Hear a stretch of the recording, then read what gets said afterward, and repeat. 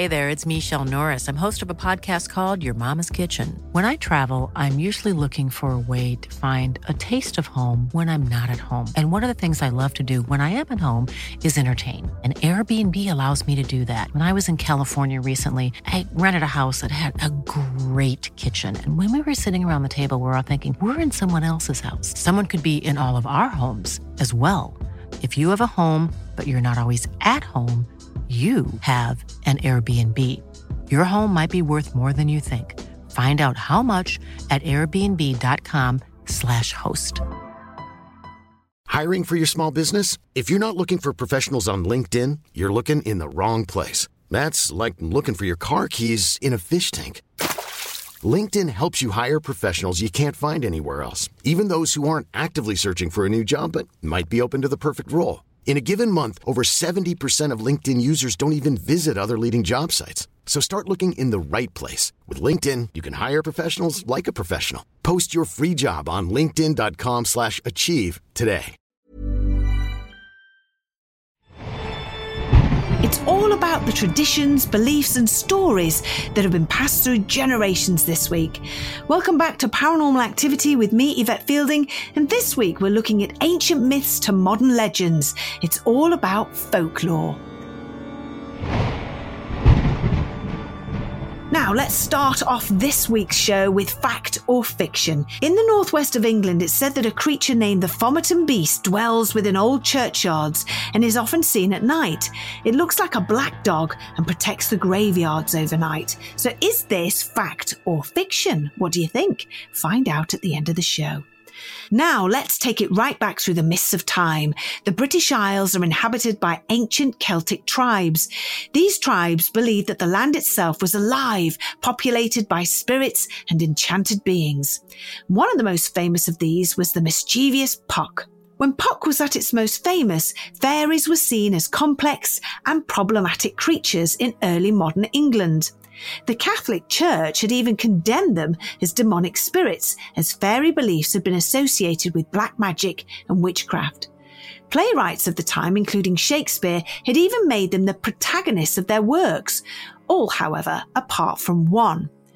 This fairy, a spirit called Robin Goodfellow, went against the contemporary attacks on folklore and continued to cause mischief in the 16th and 17th century households.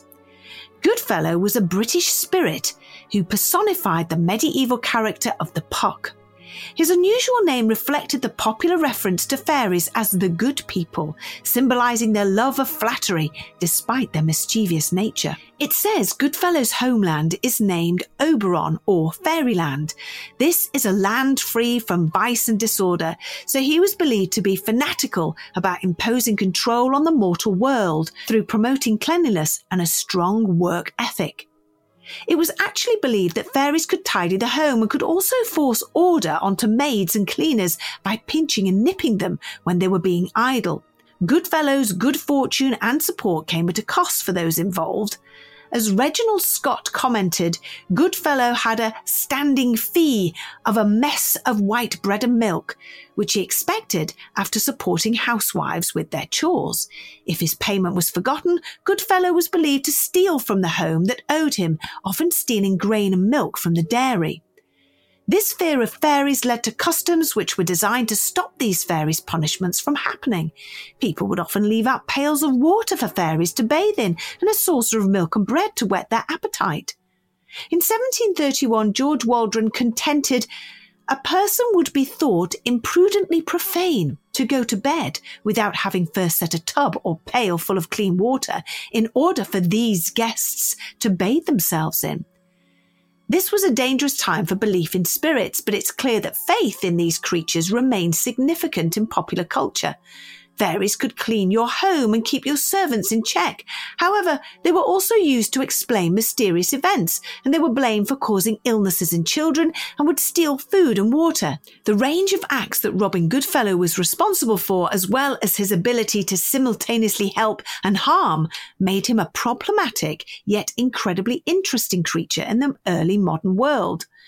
Early myths and legends like this laid the foundations for British folklore, blending with influences from the Romans, the Saxons, the Vikings and the Normans. British folklore is also entwined with the natural world. One example showing this is the Green Man, and this can be found in the architecture of ancient churches and cathedrals all across the country, and you've probably seen him yourself. He's depicted with leaves and branches sprouting from him and is a symbol of rebirth and fertility, embodying the cycle of life and death in the natural world, and it's one of the most ancient pagan symbols to be found in the Christian church. The name Green Man actually wasn't used until March 1939 in an article for the Folklore Journal. Before the article, they had been known as foliate heads, and nobody paid them any real attention. Pagan traditions, particularly nature and tree worship, were still influential in the Middle Ages, so it's not surprising that the Green Man is often spotted in places where there are stretches of ancient woodland. Perhaps he could be an elemental spirit protecting the woodlands. And I have wood carvings of the Green Man in my wood. I've placed them in the nooks and crannies in the oak trees, and every time I walk past him, I smile.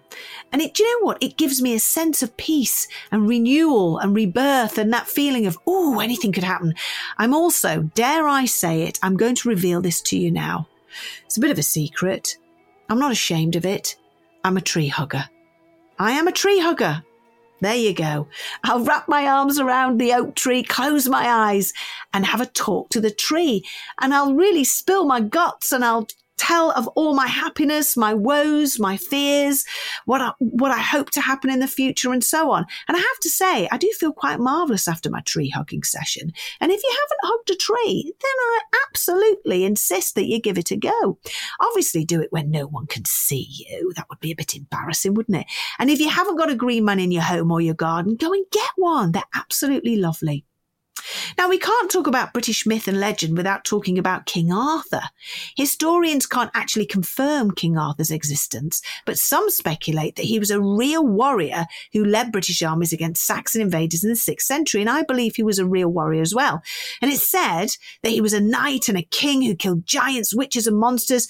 He, of course, is known for his Knights of the Round Table and for uniting the people of the land.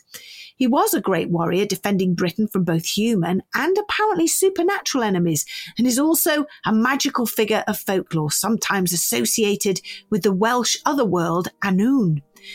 He united Britain and drove off the invading Saxons and became a well-loved king. The name of his castle, Camelot, has come to signify a golden age.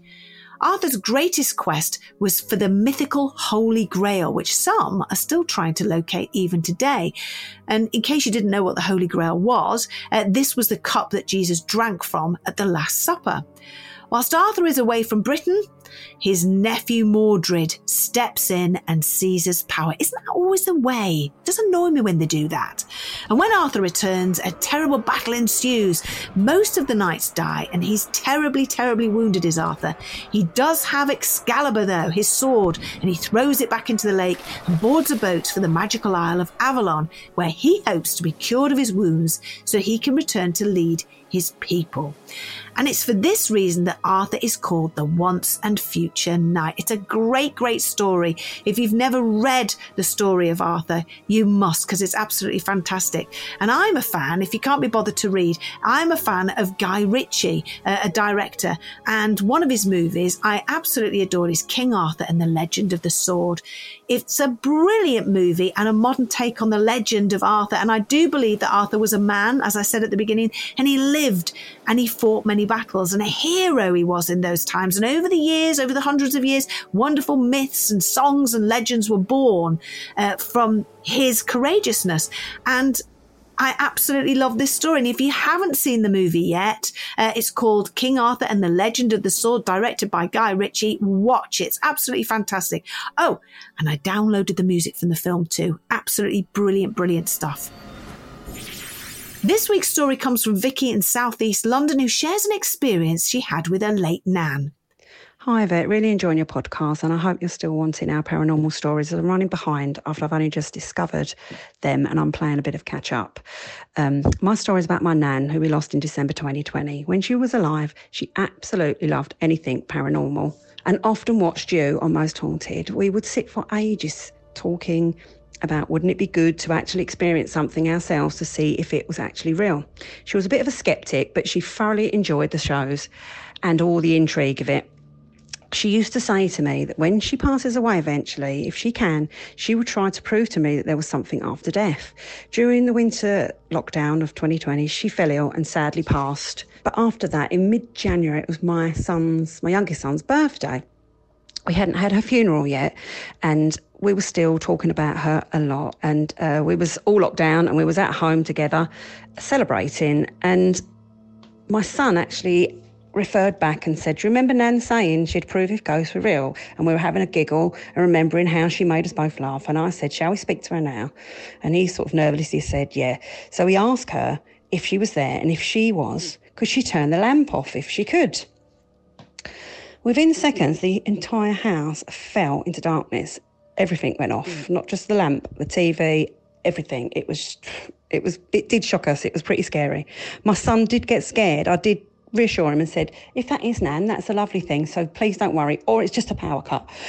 Then I ran outside. I ran to see if the rest of the street was affected, but nobody. Every light was on in every other house. I knocked on the neighbour's door, checked with them. No, they was fine. So I came back. After 5 minutes, our power came back on. So make of that what you will. I like to think it was my Nan. It was quite comforting, actually. And even now, to this day, the lamp that I asked her to switch on, and she didn't switch off, and she didn't, is that lamp now comes on by itself. And I always say, "Oh, thanks, Nan." I don't know. Was it her? Wasn't it her? I don't know. I like to think it was. And for me, it was real. So thanks. Bye. Hi, Vicky. Thank you so much for listening to the show and sharing your experiences. How absolutely fantastic that your Nan turned all the power off. I definitely think it was your Nan, and you must believe it too, that it was 100% her. And keep chatting to her. She obviously wants you to know that she's with you. That's the thing. All our loved ones that have passed on are with us, and if they can, they'll let you know that they are there. And I believe, Vicky, that your Nan definitely let you know. Hello, my name is Mark Thompson, your guide aboard the Constellation Station podcast. Tune in every Monday for your weekly guide to all things going on in the skies above the UK that week. From meteor showers to comets and eclipses to supernova explosions, I will have it all. You can find us on Apple Podcasts, Spotify, Acast, or wherever you get your podcasts from. But until then, let's hope for some clear skies. Hiring for your small business? If you're not looking for professionals on LinkedIn, you're looking in the wrong place. That's like looking for your car keys in a fish tank. LinkedIn helps you hire professionals you can't find anywhere else, even those who aren't actively searching for a new job but might be open to the perfect role. In a given month, over 70% of LinkedIn users don't even visit other leading job sites. So start looking in the right place. With LinkedIn, you can hire professionals like a professional. Post your free job on linkedin.com/achieve today.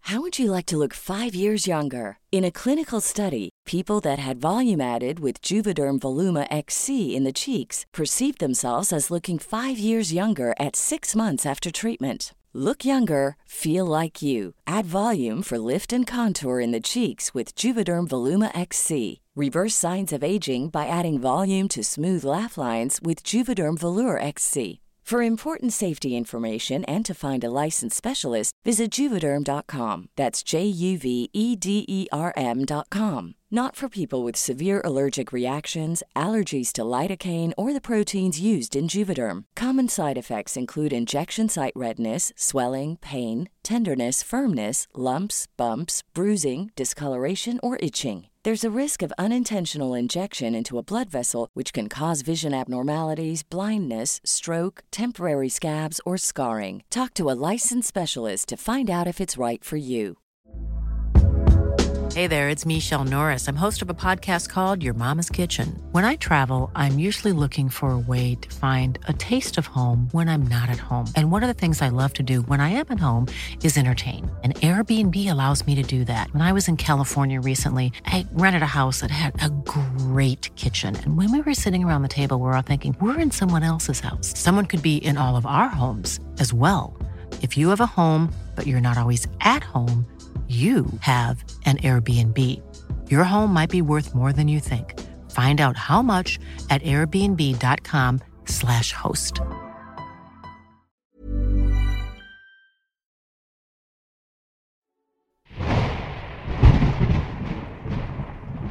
Now, joining us is a fantasy author of the new book, Rebel Folklore. This gathers 50 of the darkest folklore characters from around the world. She's also a ghost hunter and host of the Fabulous Folklore podcast, and we're chatting all about UK folklore.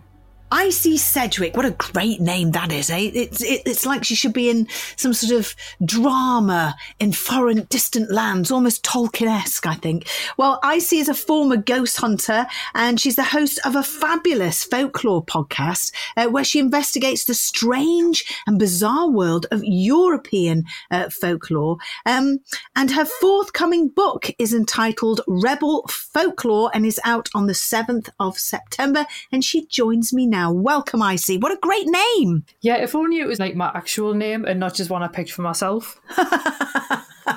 Please tell me your name is something like, I don't know, Maureen or something. No, it's a little bit more like contemporary than that.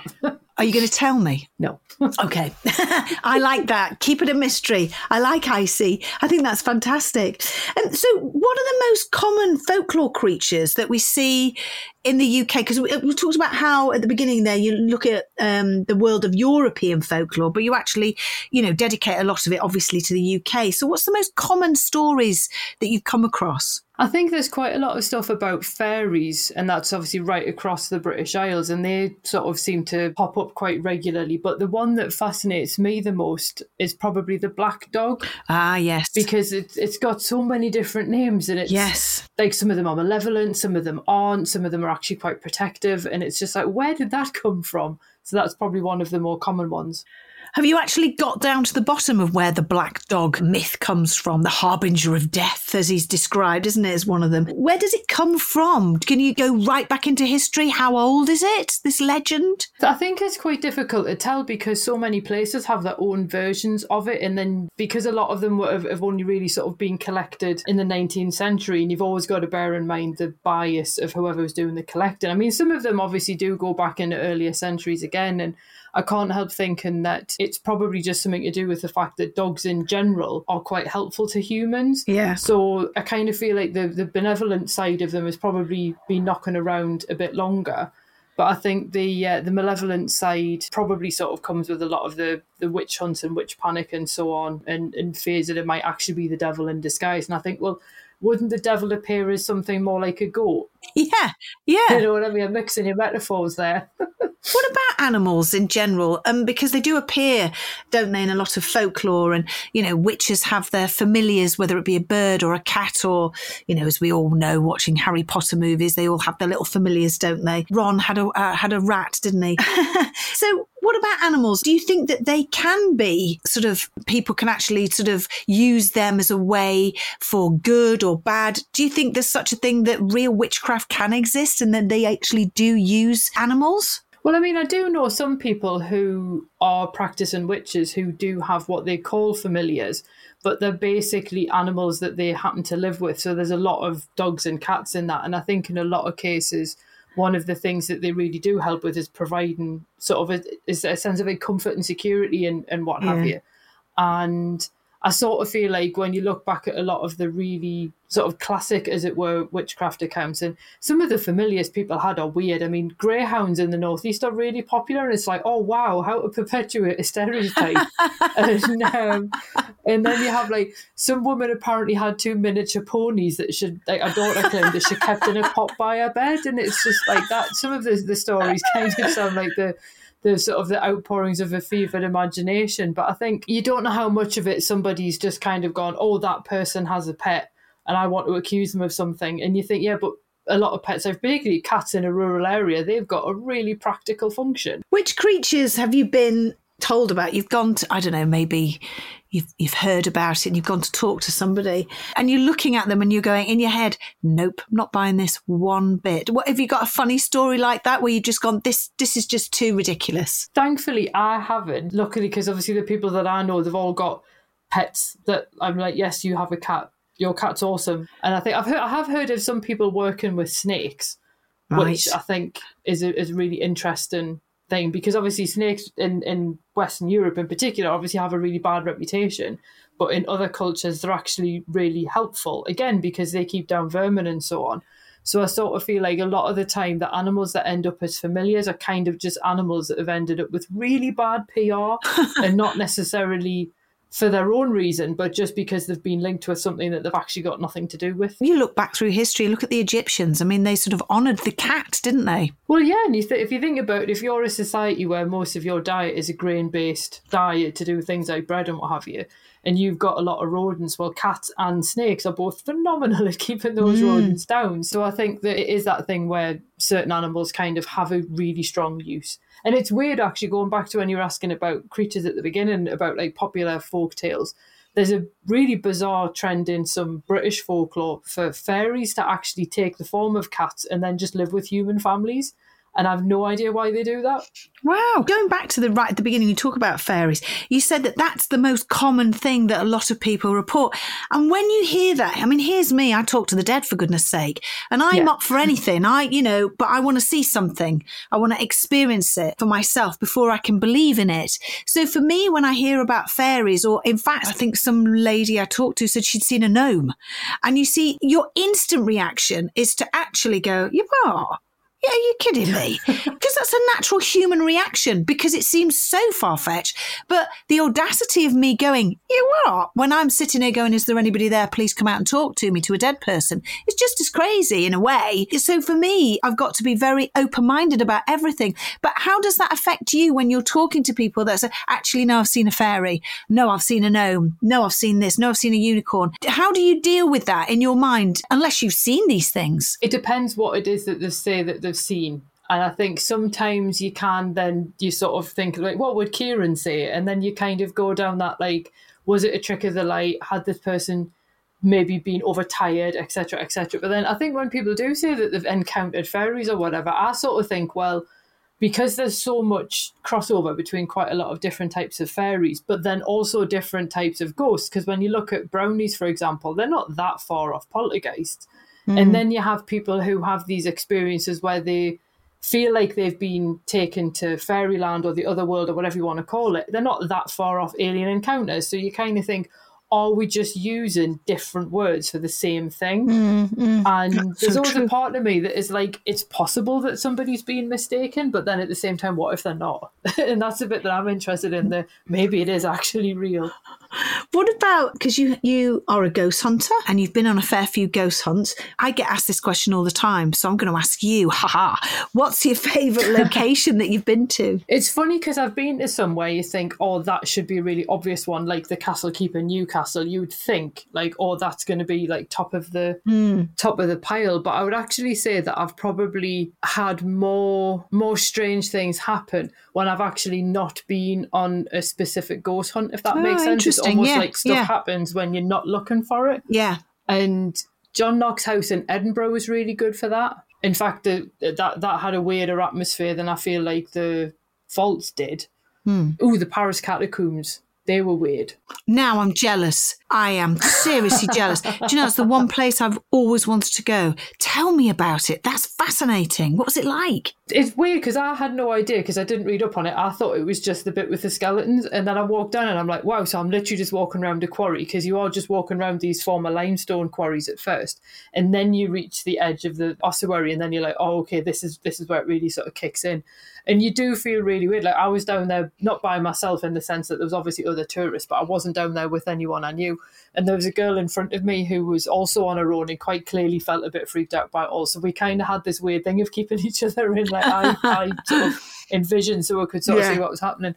But you don't know how much of it is psychosomatic because you were in an underground space filled with bones, but you do have a sort of, like, a sense of sadness in that section that isn't really present in the quarries, because the quarries are just like tunnels that have been hewn out of the rock. And it didn't help that I went past where there should have been like a doorway off to another tunnel, because they're an absolute labyrinth down there. And there was a guy who must have just been like a guard or something. was like sitting on a chair, but like behind this stack of bones, and he just kind of shouted bonjour as I went past, and I'm like, what was that? And then I realised it was just this person. But it was very, very odd, and I think you do sort of realise when you're walking around there quite the quantity of people that were buried in these places, which necessitated the establishment of things like Père Lachaise. But you do just feel like if there is anybody attached to these skeletons, please feel free to move on, unless you really enjoy frightening tourists, in which case, crack on. So it is a really, really fascinating place to go. Always wanted to go there. So tell us about your book that's coming out on the 7th of September. It's called Rebel Folklore. So what will readers expect to see in this book? It's got 50 figures, and it's not all European and North American, because I noticed a couple of people in comments online have sort of said they're really pleased to see that it's not just simply focusing on North America and Europe. So it's every continent except Antarctica, for obvious reasons. And they're the figures of folklore who aren't entirely good and aren't entirely bad, and they're just kind of ambiguous. And in some cases, you can look at some of them and think, oh, they don't sound particularly pleasant, but they're only unpleasant if people cross them in some way. So there's those kind of characters. We've obviously got people like Robin Hood in there, because you can't do a book about folklore rebels and not include Robin Hood. Like, he's kind of the granddaddy of them all. But then there's other figures like psychopomps in there, who are my personal favourite. And that fact that, you know, in some ways, if you think of even just the Grim Reaper as a concept, you think, oh, that must be a really awful job. But you're like, but it's also a really necessary one. So the characters in their case are actually quite neutral, but they seem scary, but they're literally just doing their job. Does that form part of the River of Styx and all of that? Does that come into it as well? Yeah, Charon will be a really good example. Yeah, and I always feel like the point that you cross over must be really, really like terrifying and feel a bit like the first day at school where you don't know anyone. And the idea that there's then someone to pop up and be like, hello, this is where you need to go, I find that really comforting. So I think that's why I really like the idea of them. How do they go again, Icy? What do they say? I just feel like them going, hello, this is where you need to go. And it's just... No, it's the way you said it. I wanted you to go, hello. Just popping up from behind a rock. Hello. Yeah, absolutely. I hope we don't really go to the River of Styx and cross over on a boat and you're met there with a hooded, cloaked figure. And, you know, I see it a little bit more sort of brighter than that. But yeah, no, all of that is absolutely fascinating. And what else? What's your favourite bit of the book? Oh, that's really hard. I think one of the things I find really interesting is the number of them that are forest protectors. So it's like, they can be quite aggressive towards humans, but it's the ones who like come in and take more resources than they should. And I sort of feel like when you look at quite a lot of the discussion in the news about sort of environmental protections being stripped away, and then you look at the really good news coming out of places like Ecuador and Brazil, where they're sort of rolling back a lot of this kind of pillaging of the environment. And I kind of go like, yeah, actually those stories, even though some of them are really, really old, you feel like they continue to resonate even now. And I think that's the thing with a lot of the figures, to be honest. Like, there's a certain universality to a lot of the stories where some of them, even in their own context, they continue to be important now. And I think that's one of the beauties of folklore, the fact that it's not just this ancient thing about sort of centuries ago. It's kind of continuing to evolve even now. When you've been writing about the folklore and you've been going through all these different characters and going through history, what is, I know we've just talked about this, because mine has to be the boggart. Not only do I like the word, but I like that sort of, the whole mystery of it and the naughtiness of it. Is there something similar to you that you just say, oh, they're just so naughty and cheeky, but I really like them? Is there anything like that for you? Yeah, we've actually got one in the Northeast called Silky, and she appears in loads of different, she's got 3 different stories traditionally, and it's like, is she a brownie? Is she just a malicious fairy? Is she an actual spirit? Is she a ghost? Is she a poltergeist? Is she all of them rolled into one? And I quite like the fact that you can't ever pin Silky down and say what she is or isn't. She sort of does her own thing, and I really appreciate that kind of like independence and defying categorization. I really like that. It's wonderful. I actually can't wait to get your book, Rebel Folklore, out on the 7th of September. And also you do a podcast, Fabulous Folklore Podcast, and that's where everybody can find you. Good luck with the book. I'm sure you don't need any luck whatsoever, and I'm sure we'll speak to you again in the future. It's been absolutely lovely talking to you, Icy, and what a great name. Thank you. It's been brilliant talking to you as well. Now let's get the answer to this week's fact or fiction, and to remind you, here was the question. In the northwest of England, it's said that a creature named the Fomerton Beast dwells within old churchyards and is often seen at night, and it looks like a black dog and protects the graveyards. So what do you think? Is it fact or fiction? It's fiction. I completely made that one up this week. Fooled you. Right, get in touch. Well, some of you anyway. Get in touch with us and share your stories. Here's the address. It's contact@paranormalpod.co.uk. We are on WhatsApp. Give me a tinkle, chat to me like Vicky did. Here's the number: 075 999 27537. All our photographs and our videos, things that you send in to us, we will share with you on Instagram. And here's our handle @Paranormal Activity Pod. Have a look at that Instagram page. It's a really good one. Stay up to date with the newest episodes by giving us a follow, and we'll be back again same time next week. But if you can't wait until then, visit www.paranormalpod.co.uk, where you can find options to get episodes a day early. Have a great week, stay safe, and remember, things aren't always as they seem.